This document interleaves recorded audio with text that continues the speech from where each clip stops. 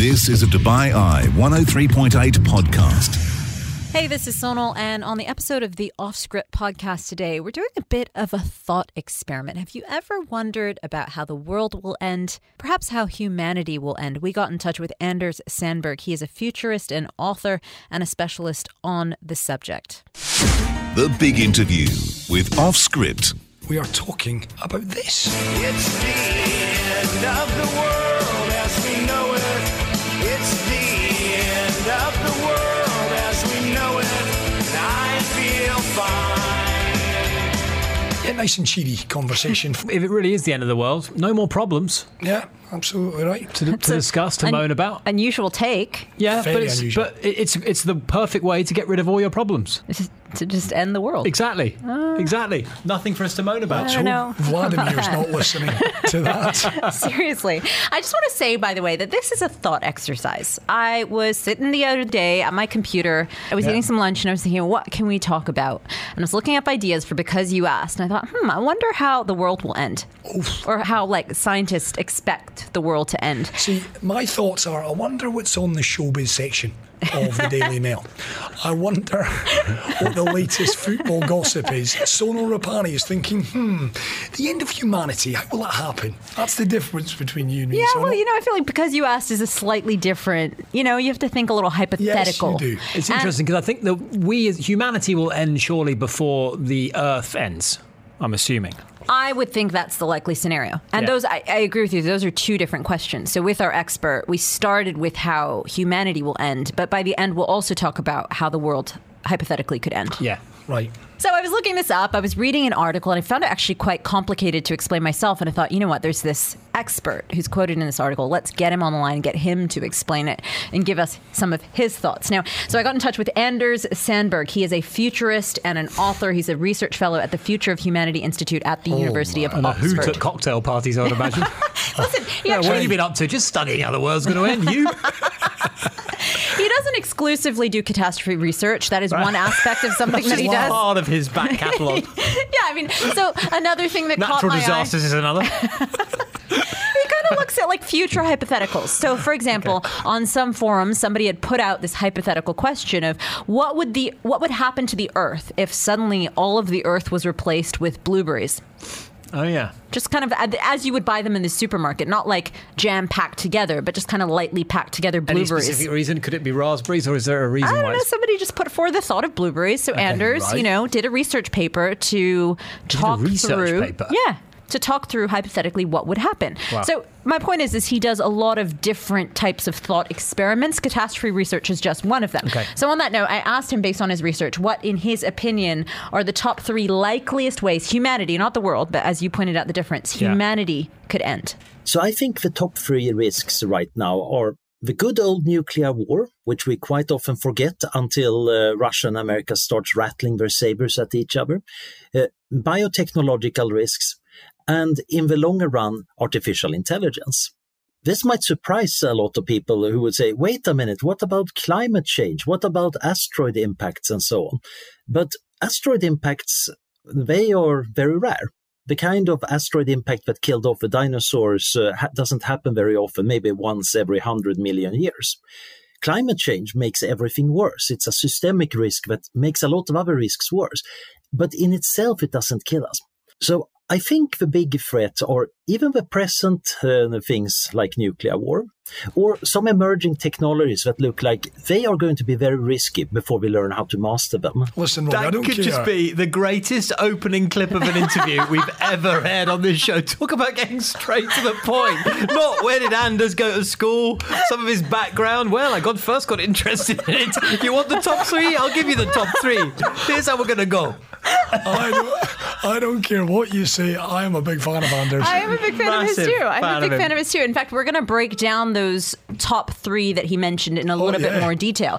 Let's start What a start. let's start with nuclear war as a preeminent risk, because it's not necessarily about the immediate impact, even though that would be devastating in itself. It's more about the concept of a nuclear winter and what a full-out nuclear war would do to the Earth. So the problem with nuclear war is, as you say, not the direct horrendous devastation. which certainly would cause enormous problems for the survivors, because you would have a broken infrastructure. You would have electromagnetic pulses wiping out the cloud and hence essentially the basis for our economy. But you also have a problem that a burning city releases a lot of soot. And if it's a sufficiently big fire, this goes up into the stratosphere. We have seen with some big volcanic eruptions that sometimes you get a lot of dust going up into the stratosphere, and there it remains for years. Down in the lower levels of the atmosphere, rain tends to pick up dust and dirt, and it rains away somewhere in the world. But if it's up in the stratosphere, it can drift around, and it reflects sunlight back, so it makes the world much colder. And this is a real problem, because the amount of dust you could get from a full-scale nuclear war looks, according to the climate models, like it could cause a global devastation of agriculture for about 10 years. Essentially, it would be nearly impossible to do traditional farming anywhere for 10 years. And we don't have that much food reserves. So this looks like a way humanity could end up very badly, both wounded because of a crash of our infrastructure, but at the same time, no agriculture. Any angry parents out there that want to direct their ire to any one of us, Sonal Rapani? Listen, as we've said, this is a thought exercise. Of course it is. Yeah. Intellectual exercise, right? It's highly unlikely, of course, but in terms of the magnitude as well, how significant the magnitude of a nuclear war would have to be to have that kind of effect on our atmosphere, thereby sort of wiping out agricultural ability for 10 years. He said to leave that level of devastation, it's based on a full-blown nuclear war between, let's say, the current arsenal of Russia and the U.S. Again, highly unlikely scenarios. He said there are other smaller hypothetical conflicts that could cause a quote-unquote nuclear autumn, not a full-fledged nuclear winter, as what he was describing. So, you know, again, this is just a hypothetical, but implausible. Yes. There's something gentle scenario about the term autumn.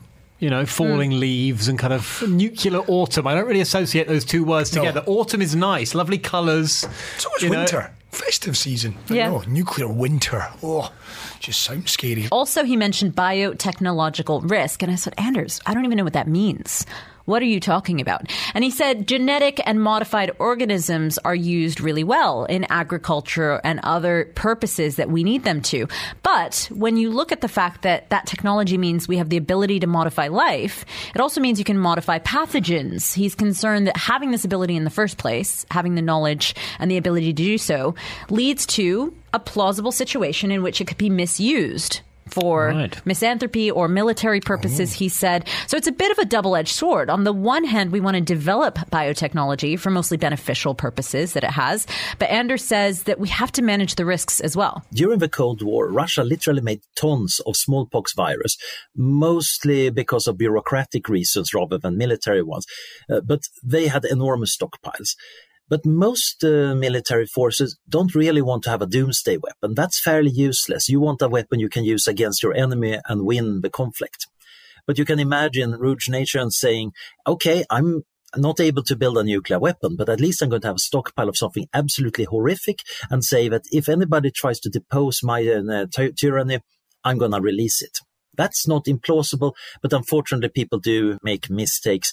And if you have a stockpile of something dangerous, you might actually release it accidentally. There are also people who might say that, yeah, I want to change the world. Unfortunately, they're also insane or have very negative views. Then I think the majority of people are nice people with decent intentions, not always the wisest intentions, but they are doing good. The problem is, of course, that somebody doing bad with biotechnology could theoretically do a lot of harm. But the good side of biotechnology is tremendous. Right now, we're dependent on an agricultural system that needs to work well, even if climate changes, even if water is scarce, even if crop pests show up. We can use biotechnology of various kinds to safeguard against that. We can use it in medicine. We're getting very good at responding to new medical threats. And of course, we want our own medicine to work. I do believe that we can get ways of enhancing our health and slowing down our aging and doing many things to make our bodies and minds better thanks to biotechnology. There are also environmental uses. People are, for example, looking into ways of recycling plastic by breaking it down with bacteria. It turns out that you can modify bacteria to break down almost anything. And you could that way do a lot more recycling and chemical industry without needing high energy in the factories. So he said when it comes to biotechnology, we're just scratching the surface. He likened it to how people in the 50s would have felt about computers, just kind of at that nascent stage of developing them. But he said no one could have foreseen the idea of the internet, that cat memes would have been such a thing, that we would having such conversation about new social organizations. You couldn't have possibly preempted that in the 50s when you had such rudimentary technology that you were working with. And he kind of said biotechnology is the same. You know, it's something we're still at the cusp of learning, and the way that it develops. He said we could see a future in which biotechnology and the economy is completely intertwined. So, of course, as with anything, we need to have some safeguards and be thoughtful about how we progress into that future. Now, let's talk about the third risk that he mentioned, AI in the long term. So right now, the only way you can get seriously harmed by AI is probably standing next to an industrial robot or maybe an autonomous car when they're moving around. Right now, the risk coming from AI is very small because AI is not controlling our environment that much. Still, we're dependent on various algorithms to handle our bank accounts and social media and how society works. And sometimes when they malfunction, we see losses of efficiency, for example, in healthcare, that literally kill people. But it's very indirect. It's not so much that we can blame the artificial intelligence itself for it. However, we are developing better and better artificial intelligence. There is a lot of push for making it better because it's so useful. Like biotechnology, this is a wonderful technology. If we can outsource boring or dangerous tasks to machines, we should totally do that. We should try to make systems that can be smart and have common sense. The problem is, of course, when these systems are smart, they are working very hard to solve the goals that we have programmed into them, or they have accidentally learned from the data we have fed them. So you can imagine as they become more powerful, they are going to shape our environment, and not necessarily in the way we want it, or not necessarily in ways that are good for people. And since they're going to be fairly intelligent, they're going to do it in very complicated ways that we might not even recognize as dangerous or long-term risky. So a simple scenario you can imagine is that there is advice AI that gives your company advice on things that will increase shareholder value. And let's assume that this is really good. It's really good at giving advice, but you don't have to obey it. It's just that if you don't obey it, you're not going to do as well. And you know your competitors are getting the same kind of software. And the advice is good, except, of course, that it also advises that you fire people who doesn't listen to the advice, because generally these people bring down the price of your company. So now you have people who tend to do what the AI suggests. It's also just maximizing shareholder value. It didn't do anything about the environment or ethics. So your company is actually becoming somewhat ruthless, which is true for many of other companies. The companies who are not using this software are going to get outcompeted. Some worried politicians and intellectuals are going to be warning against this. But from the perspective of maximizing your value for a company, the advice the software gives you is, of course, to send lobbyists against these proposals to rein in the support. This way, you have a society that slowly drifts towards being run by software that ruthlessly maximizes profit for companies, without necessarily making it nice to be inside the company or outside the company. And it's not because anybody wants this situation. We just lock ourselves into this pathway. That's the one for me. It's AI. Frightens the life It's a out bit of me. like, so it's like social media. If you're in media, you have to be on it whether you like it or not. You have to be involved in AI going forward if you're a big company, whether you like it or not, because your competitors will destroy you if you're not in AI. I thought exactly the same thing, because he kind of paints this scenario. Now, of course, he said it's probably not going to be this specific scenario. I was just giving an example. But the risk, he said, is making AI so useful that we're not going to be able to resist using it. And that made me think exactly of smartphones. Our smartphones, I've been thinking about how I could get off my smartphone, but instantly I think, well, I need Google Maps. How am I going to be able to navigate? Okay, well, maybe I find a solution to that. Oh, well, I need my Al Hassan app, because sometimes I need to show evidence and they'll only accept this.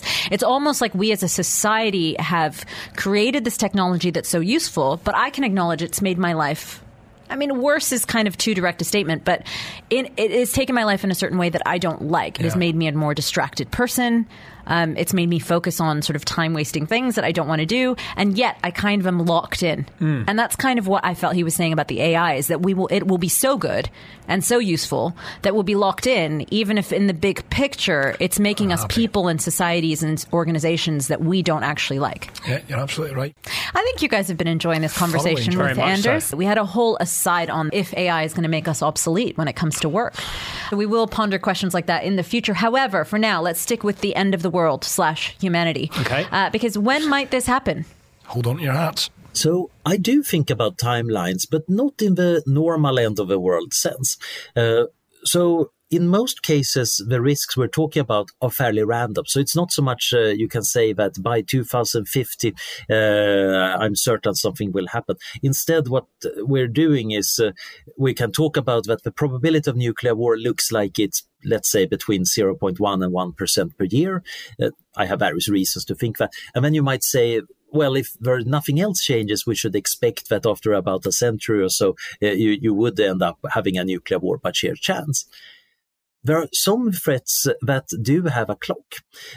So biotechnology, as I mentioned, is getting more powerful over time. So right now the threat is minor, but it's going to become bigger over time unless we do things that make the world safer. Then it's going to go down.